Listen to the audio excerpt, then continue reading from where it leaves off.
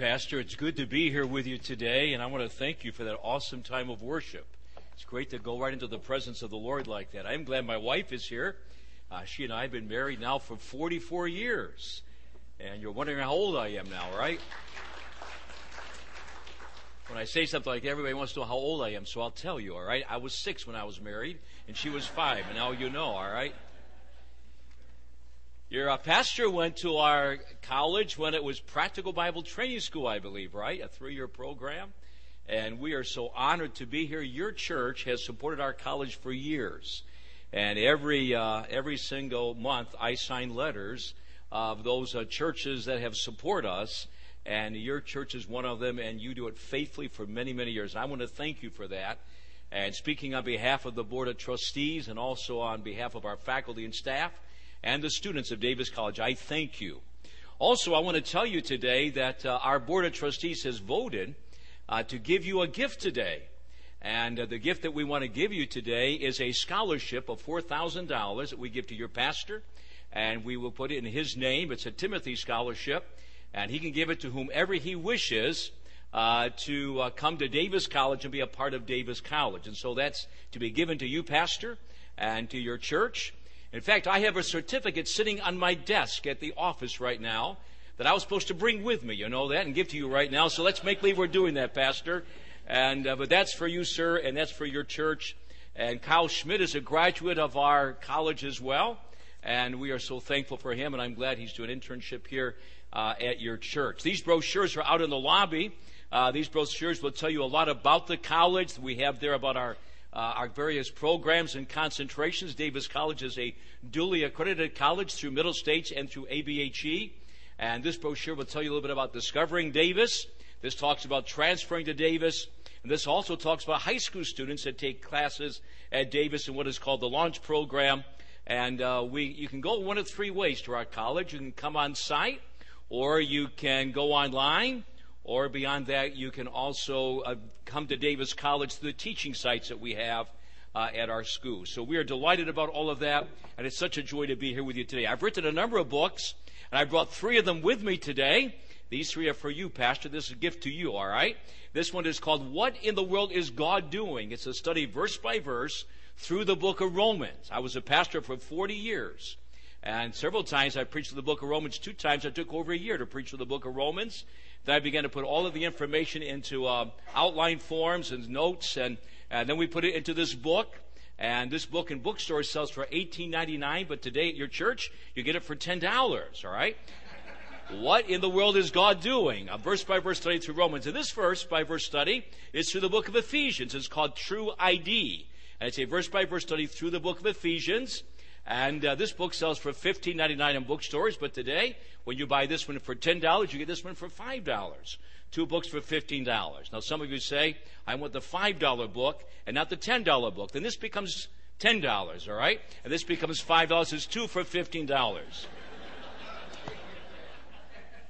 And then one other book is the book of Colossians. The question is Jesus the only way to God? The book of Colossians is very clear about that. He must be the one in the form of a cross. And regardless of what you do with the other books, this is $5. You get 3 books for $20 today. And if you don't have money, that's okay. Just take the book. You can send it to us later, and that's perfectly all right. Also, Davis College is going to Israel. And if you're interested in going to Israel, there's a brochure back there to tell you about it as well. Our college is 111 years old. Can you believe that? 111 years old. I was preaching up near Rochester not too long ago, and a little boy was there. He was a handsome boy. He looked like to be about 7 or 8 years of age, had a bow tie on, had a nice little suit on. His parents had really dressed him so nicely. And he was standing back at the table, and he was looking at all of the information, and he was talking just like an adult to me. Very, very intelligent little boy. And then at one point he said, now the college is 111 years old. I said, yes. He said, are you the founder?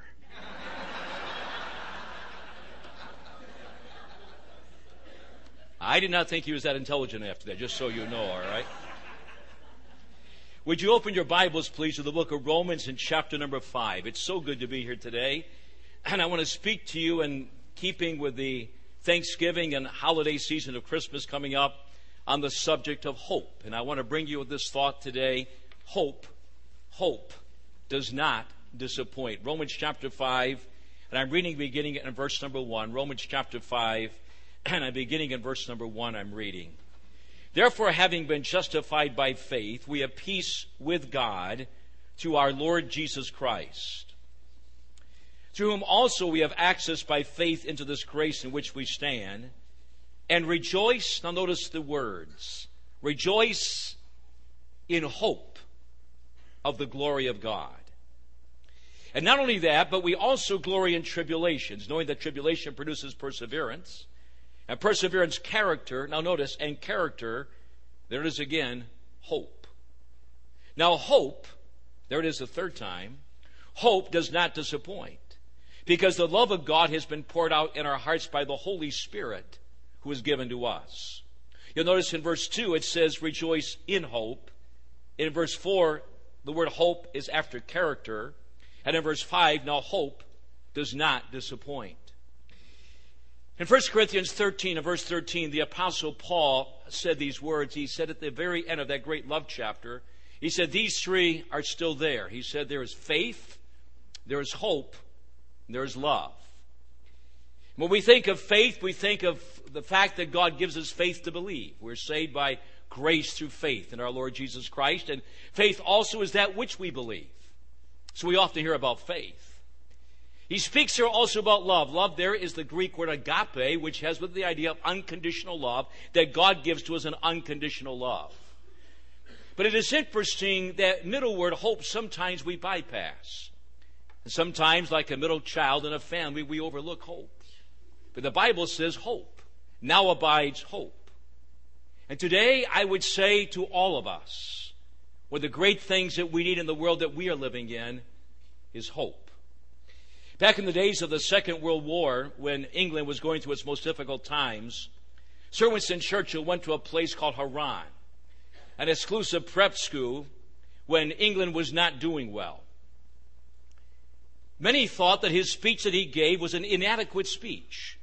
In fact, some said it was perhaps his most inadequate of speeches, and yet in all of the speeches of that great orator, perhaps this is the best known speech.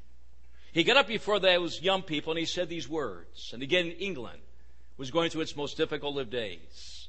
He said, never give in. Never give in. Never, never, never, never, in nothing small, large, or petty. Never give in except to convictions of honor and good sense. Then he said it again, never give in. He went back and sat down. What he was saying to England at that time was this. He was saying to England, we have hope. In his book, The Road Less Traveled, Scott Peck begins the book by saying these three words, life is difficult. And if you live long enough, you know that's true, that life is difficult. He goes on in his first couple of paragraphs and he says, when you accept the fact that life is difficult, then it's not nearly so difficult. And his first three words are so powerful, life is difficult. Some years ago, I was preaching at Tennessee Temple University at a Bible conference, and I was speaking with a couple of other speakers, and one of the gentlemen said on Tuesday night, I'm going to speak on the saddest words in all of the English language. So I took him out to lunch that day, and I said, tell me, what are those words you're going to speak about tonight? And he said, you come tonight, and I'll tell you what those words are. And he got up that night, and he said, the saddest words in all of the English language are the words, no hope.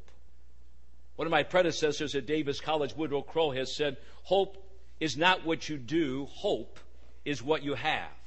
And Alexander Pope, in his essays on man, has said, hope springs eternal in the human breast. Now, hope is not wishing for something. Sometimes when we think about hope, we think of, I wish this would happen. I hope this happens, meaning I wish it were happening. It is interesting, in the Old Testament scriptures, there are at least a dozen Hebrew words that can be rendered hope. One of those words, for example, is the word confidence. It's found 181 times in the Old Testament scriptures. 50 of those in the Old Testament are speaking about the idea of confidence found in the Psalms. Another such word is the word shelter, when the Bible says God is a rock of shelter or a rock of refuge. Another one of the words that is used is the word that means powerful hoping. When we have anguish and fear and pain, it's speaking about powerful hoping. In the Bible, in the book of Joshua, you remember when Rahab was putting out that special woven cord, that same root word comes from the word that we get our word hope from. It's the idea of an examination of God and finding that in God we truly do have hope. In the New Testament, we find a word, hope, that simply means a confident expectation. A few weeks ago in Binghamton, where I live at, we had a flood. Many of you probably read about the flood. And all of a sudden, there were 20,000 people displaced in that area. And we have a college. We're supposed to study. And I tell students, do your homework, study, make sure you have good grades and so forth. But now the whole community is in need. It was fascinating to find that our college on the hill that we are at, we live on a little bit of a hill there, that our trustees had come in and fixed a number of buildings so we had no leakage whatsoever. And the whole town was underwater around us. So the Red Cross came in, the Baptist Convention of New York came in, Samaritan's Purse came in, 150 students came from Liberty University and some from Cedarville College. And we fed 2,000 to 6,000 people every single day off that college campus in that community. And you know, we could have gone out and given tracts, and I believe giving tracts out. We could have been doing a lot of preaching, and I believe in doing preaching. I am a preacher. But the fact is, when we did that, it was amazing how many people in that community were now finding at Davis College something they needed. They found it something in the area of hope. And I want you to know today, folks, we all need to have hope. Now let's look at this passage today, Romans 5, 1 through 5. And I want you to see with me 5 factors the Bible gives to us here about hope. Number 1, notice with me that hope involves waiting on God. And you find that in the first 3 verses. It involves waiting on God. Romans 4, 5, and 6 speak about that great truth of being justified by faith. When we accept Jesus Christ as our Savior, we begin to learn what God has given to us. And I'm sure your pastor has taught you many times about the great theological truth that we are justified by faith in Jesus Christ. So he says, based upon that truth that we have access in faith, in verse number 2 it says that we rejoice in hope of the glory of God. Notice he says we rejoice in the hope of the glory of God. Now, turning your Bible over a page or two to Romans chapter 8, and look with me at verse 23, and look with me at verse number 24. Go to Romans chapter 8 and look at verse 23 and verse number 24. And notice carefully now that the Apostle Paul is writing here about the suffering that we experience and how it leads us actually on into glory, but it builds our hope. Romans 8, look at verse 23, it says this. Not only that, but we also who have the first fruits of the Spirit, even we ourselves groan within ourselves, notice, eagerly waiting for the adoption, the redemption of our body. He says one day we shall have a brand new body. What do we call that? Well, look at verse 24. Notice it. For we were saved in this hope. There's the word.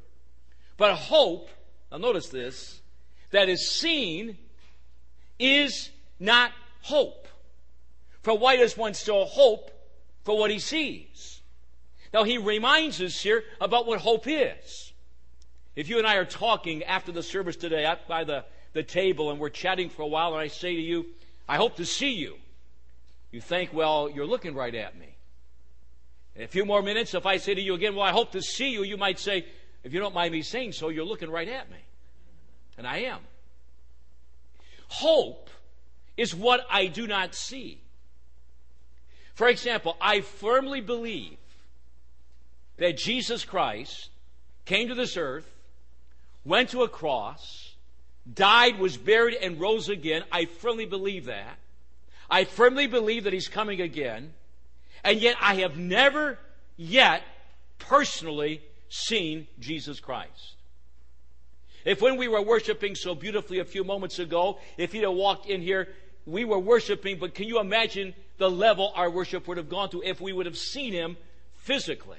It would have been overwhelming. Well, the Bible says here, when you hope for something, he is saying you do not have it. For when you have it, then no longer is it hope. Hope is what you do not see. Hope is what you do not have yet. Remember Noah? For a quarter of a century, God reminded him over and over again about the fact that there was judgment coming. And one day he saw that he would be delivered, but he had hope for all those years. Remember Joseph in the Old Testament? He went to his brothers one day and said, guess what, fellas, I'm going to rule over you. Maybe not the smartest thing he ever did was to tell them that. But he said, I'm going to rule over you. And one day he did. But it was all in hope. He had to have an experience through the pit and through the prison. Remember Moses in the Old Testament, 40 years, he was tending sheep in an Arabian desert. David, running from Saul when God said, you're going to be the king. The prophets all waiting for a Messiah. Simeon and Anna waiting for the consolation of Israel. Remember the paralyzed man at the pool waiting for somebody to put him in? It was all hope until somebody put him in. Mary and Martha, when Jesus showed up, they said, if you would have been here, he would not have died. And then there was a resurrection. It was all in the framework of hope. Hope. And you know, sometimes when we hope for things, sometimes when we desire things, sometimes when we even have vision and we think this is the way God's leading in some way, God changes it because we learn He really is in charge. You know, sometimes, I don't know what you're like, but sometimes I enjoy telling God, this is the way this thing ought to work. And God often will say, well, you know, that isn't really the way it's going to work. And sometimes we even fuss when God is changing things. But hope involves waiting on God. You may be hoping for some things in your life right now and wondering, maybe a little bewildered about it. Sometimes we don't tell our best of friends how we really feel. Hope involves waiting on God. My wife and I were years without children. We did not know if we could have children. And I remember we went to adopt twins. We made all the arrangements to adopt twins. And we went to adopt these twins. We were so excited. My wife and I were so excited. And when we got there, the whole thing fell through. And I so wanted to have a family. I so wanted to have these twins. And I remember leaving there. I was not a happy camper, to be honest with you. I was upset with me. I was upset with my wife. If I'd have known you, I'd have been upset with you probably. Because I really wanted to have twins. And I remember my wife and I came up with this idea. It was more her idea than mine, that we would start to pray and ask some people that really seemed like they were close to God in their prayer life to pray that we could have children. And we chose 5 people. And they were wonderful friends of ours. And my, how they prayed. And it wasn't long after that we had our first child born. Then we had our second child born. Then we had our third child born.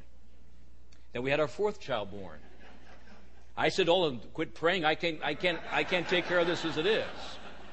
And I was so thankful we did not have the twins, because I realized the responsibility of raising these 4.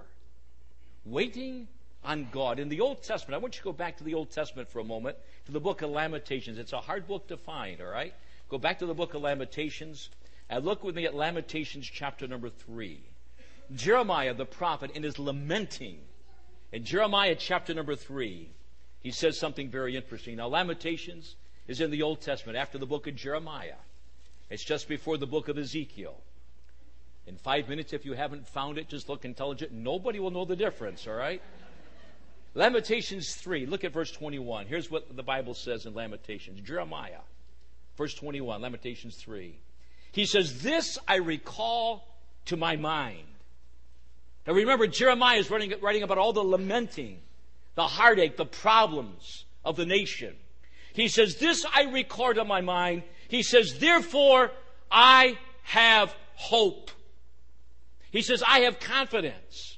So he says in verse 21, this is where my confidence is at. He says, through the Lord's mercies we are not consumed, because His compassions fail not.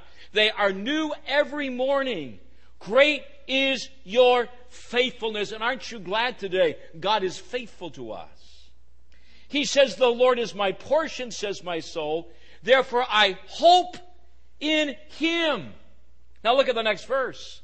The Lord is good to those who, and here's the word, wait for Him. Sometimes in our hoping, we have to wait on God. For he goes on and says, to the soul who seeks Him, it is good that one should hope and wait quietly. The Bible tells us to be looking forward to the coming of Jesus Christ. Wouldn't it be wonderful if Jesus Christ came today? A wonderful thing, Jesus would come. But we are to wait. We are to hope and we are to wait. We're looking for that blessed hope. And there are things in all of our experiences of life that we have to stop and we have to wait on. And God says, wait on this thing. And that waiting is that confidence that God gives to us. And sometimes in the waiting, God changes how it actually happens. So hope involves waiting on God. But go back to Romans 5 if you would. Notice a second ingredient that is here, a second factor. It's found in verse number 3 in Romans chapter 5. It involves serving the Lord or working. In other words, we just don't sit idly by and do nothing, but we serve the Lord. Let me read beginning in verse 1, Romans 5. It says, therefore, based upon this conclusion, having been justified by faith, our salvation is by Him, justified, standing before God as if we had never sinned. We have peace with God. That peace is with God. God the Father looks at us and He sees Christ, and therefore our relationship with Him is what it should be because of Jesus. Through our Lord Jesus Christ, to whom also we have access by faith. By faith we get unto Him, into this grace wherein we stand. And then He says we rejoice in the hope of the glory of God. Now notice, as we hope, He says there's tribulation, and tribulation produces perseverance, and perseverance produces character. Did you ever hear somebody say, I just got saved, and man, I've got more problems now than I ever had before? Maybe that was you when you came to Christ. God says that when we have this hope, it involves a working, it involves a serving the Lord. And what happens is this. As we live out our lives in hope, we begin to watch God do a work in our midst, God do a work in our church, God do a work in our lives that is absolutely amazing. And we look back at it and we say, truly, this was of God. A couple of years ago, we gave an honorary doctor's degree at our college to one of our graduates, a graduate of 1959. Her name is Grace Fabian.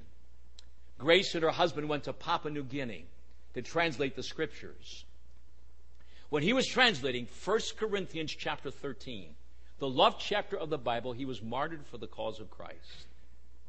She came back home, and they thought probably the translation was done. She was heartbroken, obviously. The pastor at the funeral put her husband's shoes on the platform and said, who will fill these shoes? And walking to the front and standing in those shoes was Grace Fabian's son. And they went back, and the translation is now done. It's found in a great book. If you want to get it, you can Google it, called Outrageous Grace, the story of missionary Grace Fabian. Serving the Lord. Serving the Lord when it does not seem like things are going our way. But we keep on serving the Lord. I love it when things are on the mountaintop, don't you? But when they get in the valley, it's a little different. And God says hope involves this idea of working, serving out our Lord. And so He reminds us there about tribulation and perseverance that eventually builds up character in our lives. The men and women of God that are the men and women of God that we should follow are usually the individuals who've gone down their road and they have found in their journey of life that there have been challenges and difficulties, but they have found that the King of Kings and the Lord of Lords still is there, granting them exactly what they need in their lives. Hope involves working, serving the Lord. I was preaching in a Bible conference over in Albany, New York, and a few years ago, and it was a Sunday through a Wednesday night, and I was coming up the stairwell on a Tuesday night. They had a supper that night, and they were coming up the stairwell, and there was an elderly man coming up the stairs, and I was helping him up the stairs. So I just wanted to make conversation with him. I said, is your wife here? He said, no, my wife is in heaven. And I said, I'm sorry. He said, what are you sorry for? She's in heaven. And so I said, do you have any children here? He said, no, all of my children are in heaven. I couldn't believe it. And unfortunately, I said again, I'm sorry. That's the natural thing we say, isn't it? And again, he said, what are you sorry for? They're all in heaven. Did you ever have one of those conversations going nowhere? This was one of them. So I said, I got really broad then. I said, well, do you have any relatives anywhere? And I couldn't believe it. He said, all my relatives that I know of are in heaven. And I did not say I'm sorry again. But that dear man got to the top of the stairs and he said, this church is my family. And I love this church. And they love me. He said, on Sunday morning, he said, I go to the front. I pass the bulletins out. I shake hands with all the men. And he said, I kiss all the women. And nobody cares because I'm so old, is what he said. And he looked like he was just enjoying his life. He had his hope. His hope was secure. He was serving his Lord. And that's what it says in verse 3. Tribulation, perseverance. But notice it builds character. And that brings us to the third factor that is found here. Hope involves waiting on God, working for the Lord, but it also involves our walk with God. And the term walking there has with it the idea of character building. It builds the character we have in life. And it is interesting in the book of Ephesians and in Colossians and in many of the New Testament epistles, but especially those two, you'll often find that idea of walking with God, that word walk. The word walk means what it says. We're walking. The word walk, however, in the Christian life means in our journey of life, we are walking with Him. He is walking with us. It was said of Noah, it was said of Enoch in the Old Testament, then and in the book of Hebrews, that they walked with God. Walking has to do with our character. It has to do with how we are living out our lives. Turn in your Bibles over to the book of Hebrews, if you would, and look at chapter number 3. Go to Hebrews chapter number 3, if you would. And notice how the epistles remind us of this idea of the walk with God, but also reminds us of the confidence we have as we take this journey with God. In Hebrews chapter number 3, the Bible says these words in verse number 6. Hebrews 3:6, it says, "But Christ," that's the heart of it all, He is the hope, "Christ as a son over His own house, whose house we are, if we hold fast." Now here's the definition, the confidence. Remember, hope is confidence. It's not wishing, it's confidence. We hold fast the confidence and the rejoicing of the hope firm to the end. Notice he says this hope is firm even unto the end. Look down at verse number 14 of Hebrews 3. It says, "For we have become partakers of Christ, if we hold the beginning of our confidence." There's the definition again. Our confidence. Our confidence is in Him. The book of Hebrews is talking about Jesus Christ, superior to all of it. Superior to the sacrifices. Superior to the temple. Superior to the angels. And so our confidence, it says here, is in Him, and we hold fast that confidence, steadfast to the end, the Bible says. Turn over to Hebrews chapter 6, look at verse 18. Hebrews chapter 6, look at verse 18. It says in Hebrews 6:18 that by two immutable things in which it is impossible for God to lie, we might have strong consolation. Now notice, who have fled for refuge, one of the definitions, to lay hold of the hope that is set before us. So hope involves our walk with God. We have a world today that is questioning in America who God is. We talk about God, but boy, be careful how you mention the name of Jesus, right? You can talk about God, but be careful how much you talk about God depending on where you're at. And these people that are really followers of Jesus Christ, boy, you better watch out for some of them. That's the world we live in today. It's just the way it is.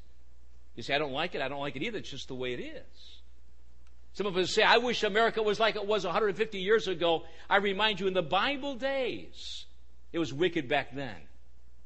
The days of Nero was wicked back then. But God's people were God's people. They walked with God. I believe with all of my heart, the finest people on the face of God's earth are God's people who are walking and living out their faith life, their faith journey.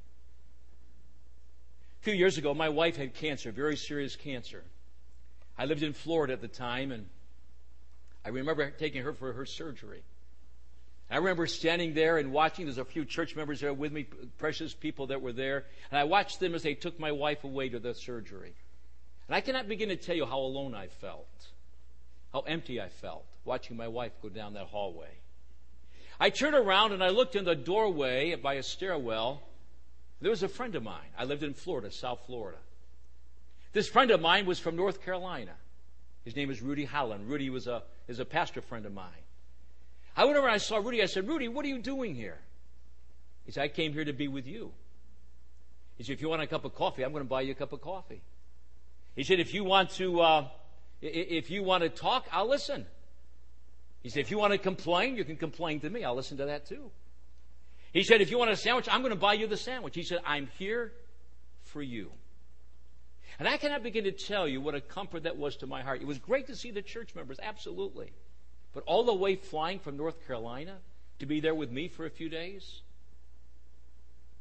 2 days later, after that, my only brother, he had just called me about my wife's surgery, died in a house fire. And I remember I had my wife home, and she was convalescing at home, and a few days later, and I went to the front door, the doorbell was ringing, I opened it up, and there was a couple there from Tennessee. Their names are Jerry and Marie. They drove all the way down. And I said to them, I said, what are you doing here? They said, we just came here to be with you. We want to spend time with you. How can we help you? Now, why do people do that? They're not my relatives. We have a good friendship, but I didn't know it was that close. The interesting thing is because we're the people of God. And I want to encourage you, my dear friends, to love your church. Love this place that is called the body of Christ locally. Love your pastor. Love this ministry that God is raising up here. Because you know what? The people who aren't here today and who do not go to church normally, they also are in need of help. And the help that they need is hope. They need to know there's something more than what they have now. And where do they find it? They find it with the people that are walking with God. And I want to tell you this, many times we do not have any idea of the influence we have in people's lives. And sometimes you don't even know it, and one day when you're in heaven, you'll find that out. But the influence we have can absolutely be overwhelming, but we don't know it, even while we're here. When I was back, when our college was Practical Bible Training School, back a few days before your pastor was there, I'm before him actually, quite a few years actually before him, I had a little youth group out in the country. My wife and I were dating at the time. I would go out and have this little youth group. I didn't know much about the Bible. I taught them what I learned at the school. I learned something at the school and go and teach these young people. And somebody had given me a beautiful three-piece suit, and I was wearing this three-piece suit. I was so proud of my three-piece suit.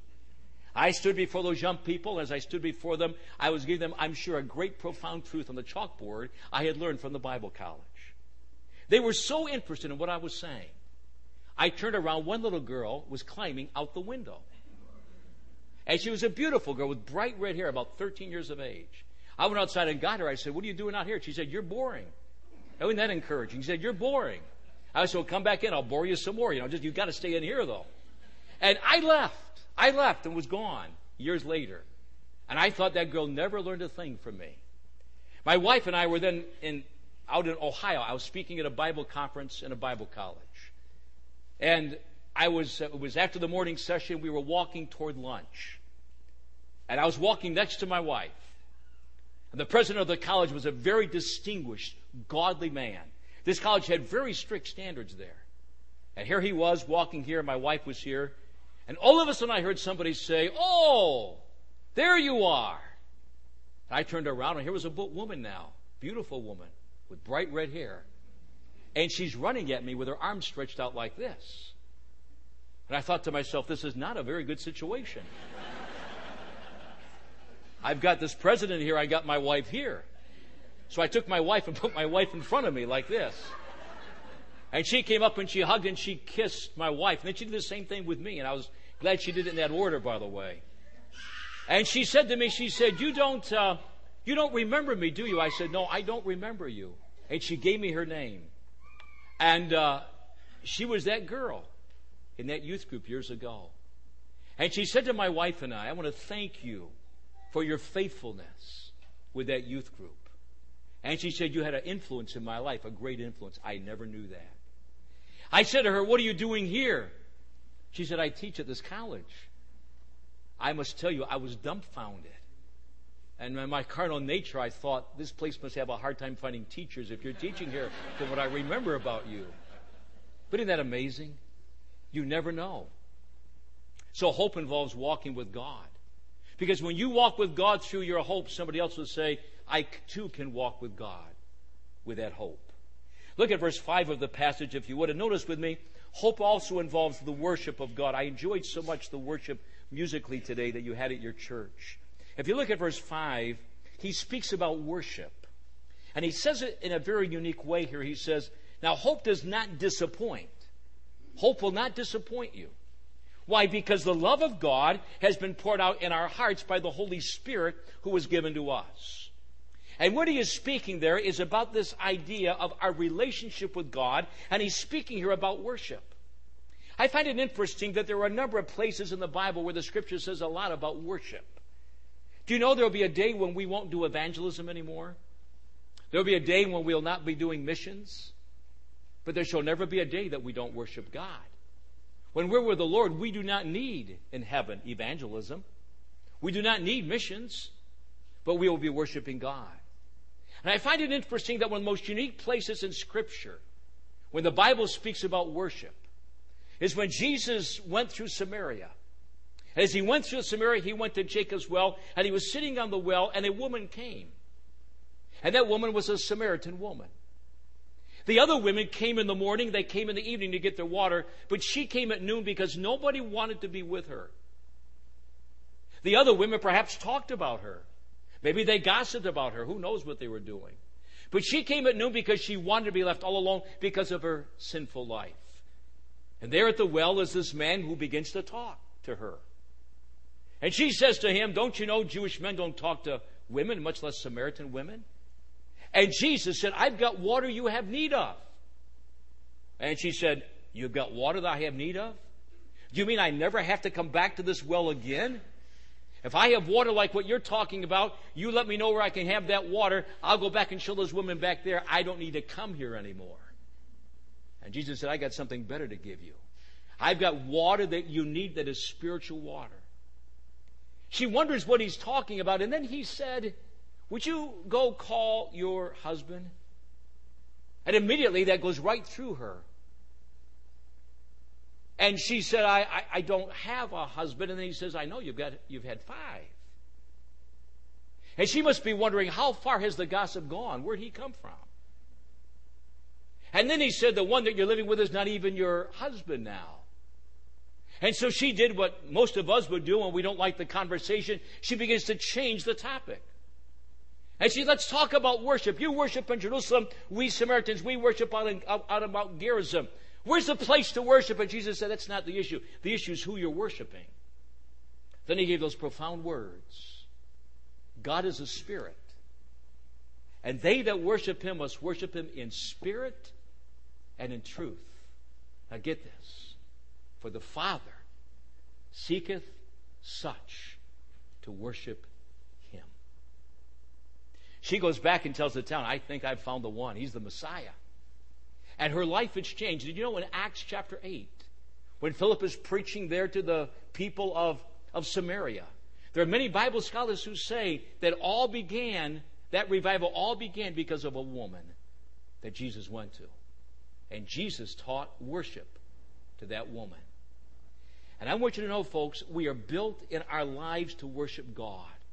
And the more that you and I worship God, the more you and I are in relationship with the holy God of heaven, the more we have a desire then to worship him and to understand who he is and the greater hope that God's given to us. The fifth thing that is found in this passage, it is in all 5 verses, but to understand it, you have to go back to chapter 4. Hope not only involves worshiping God and walking with God and waiting on God and serving the Lord, but the Bible makes it clear here that hope is a possession. Hope is not just something. Hope is a possession.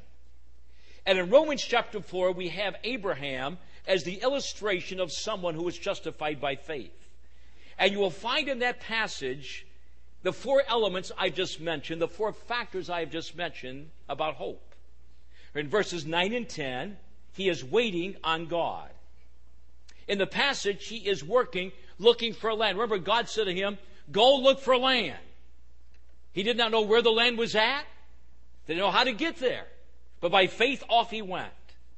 In chapter 4 of the book of Romans, if you look at verse number 12, he is walking with God. It says there, "And the father of the circumcision to those who not only are of the circumcision, but who also walk in the steps of faith." Notice he is walking with God. And then if you look at chapter 4 and verse number 18, he is worshiping God. It says, "Who contrary to hope in hope believed, so he became the father of many nations. According to what was spoken, so shall your descendants be." Notice it says, "Who contrary to hope in hope believed." If there was ever an example of somebody who was hoping and looking for that great confidence and as a possession, it was the Old Testament story of Abram, who became Abraham. Now the question then obviously is this: what exactly is this hope? The Bible says it is Christ in you, the hope of glory, Colossians 1:27. It is Jesus Christ, our hope, 1 Timothy 1:1. It is drawing nigh to God in hope, Hebrews 7, verse 19. It is this idea that this hope is found thoroughly in Him. In 1 John chapter 3, the Bible says these words in 2 and 3. Beloved, now are we the children of God, and it does not yet reveal what we shall be. But we know that when He is revealed, we shall be like Him, for we shall see Him as He is. And everyone who has this hope in Him purifies himself just as He is pure. Hope. Hope is therefore a possession. It is the person of our Lord and Savior Jesus Christ. He is our hope. A few years ago, our college put out a book called Hope Grows in Winter. It was the testimony of a number of men and women who went through the winter of life and found hope. Hope in Christ. It was a story of a missionary going off to the mission field and losing children through death. It was a story of a pastor stopping to help some people in a terrible accident, getting blood on himself, and now having incurable AIDS.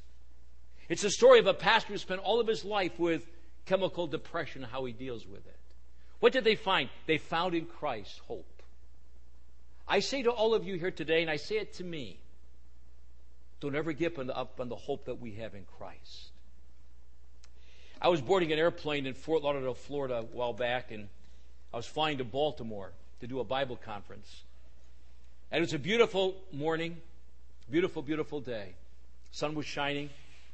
I was on the window seat, and there were two seats next to me. I knew somebody was going to sit there. And I was waiting to see who was going to sit next to me. Often on an airplane, you get a nice conversation. Sometimes people don't want to talk. I just sat there with relaxing clothes on, nothing in my lap. And as I was sitting there, a couple came by. It was obvious they were going to sit there. The man looked at me and he said, this is what he said to me. He said, "Are you a minister?" I thought, why in the world is he asking me, am I a minister? And I answered very quickly. But I cannot begin to tell you the things that rushed through my mind. Was there something on the news last night where he's mad at a minister? Did he just have a run-in with a minister? I wonder, why would he ask me if I'm a minister? And so I said it somewhat reluctantly. I said, yes, I am. He said, good. They didn't say anything else. And finally he sat down and I looked over to him. I said, why did you ask me if I was a minister? The man's name was Calvin.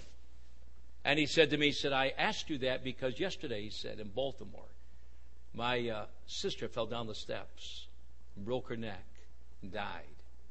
And I'm going to the funeral. And he said, I got up this morning and I prayed that I could sit down next to a minister. Believe me, he had my attention.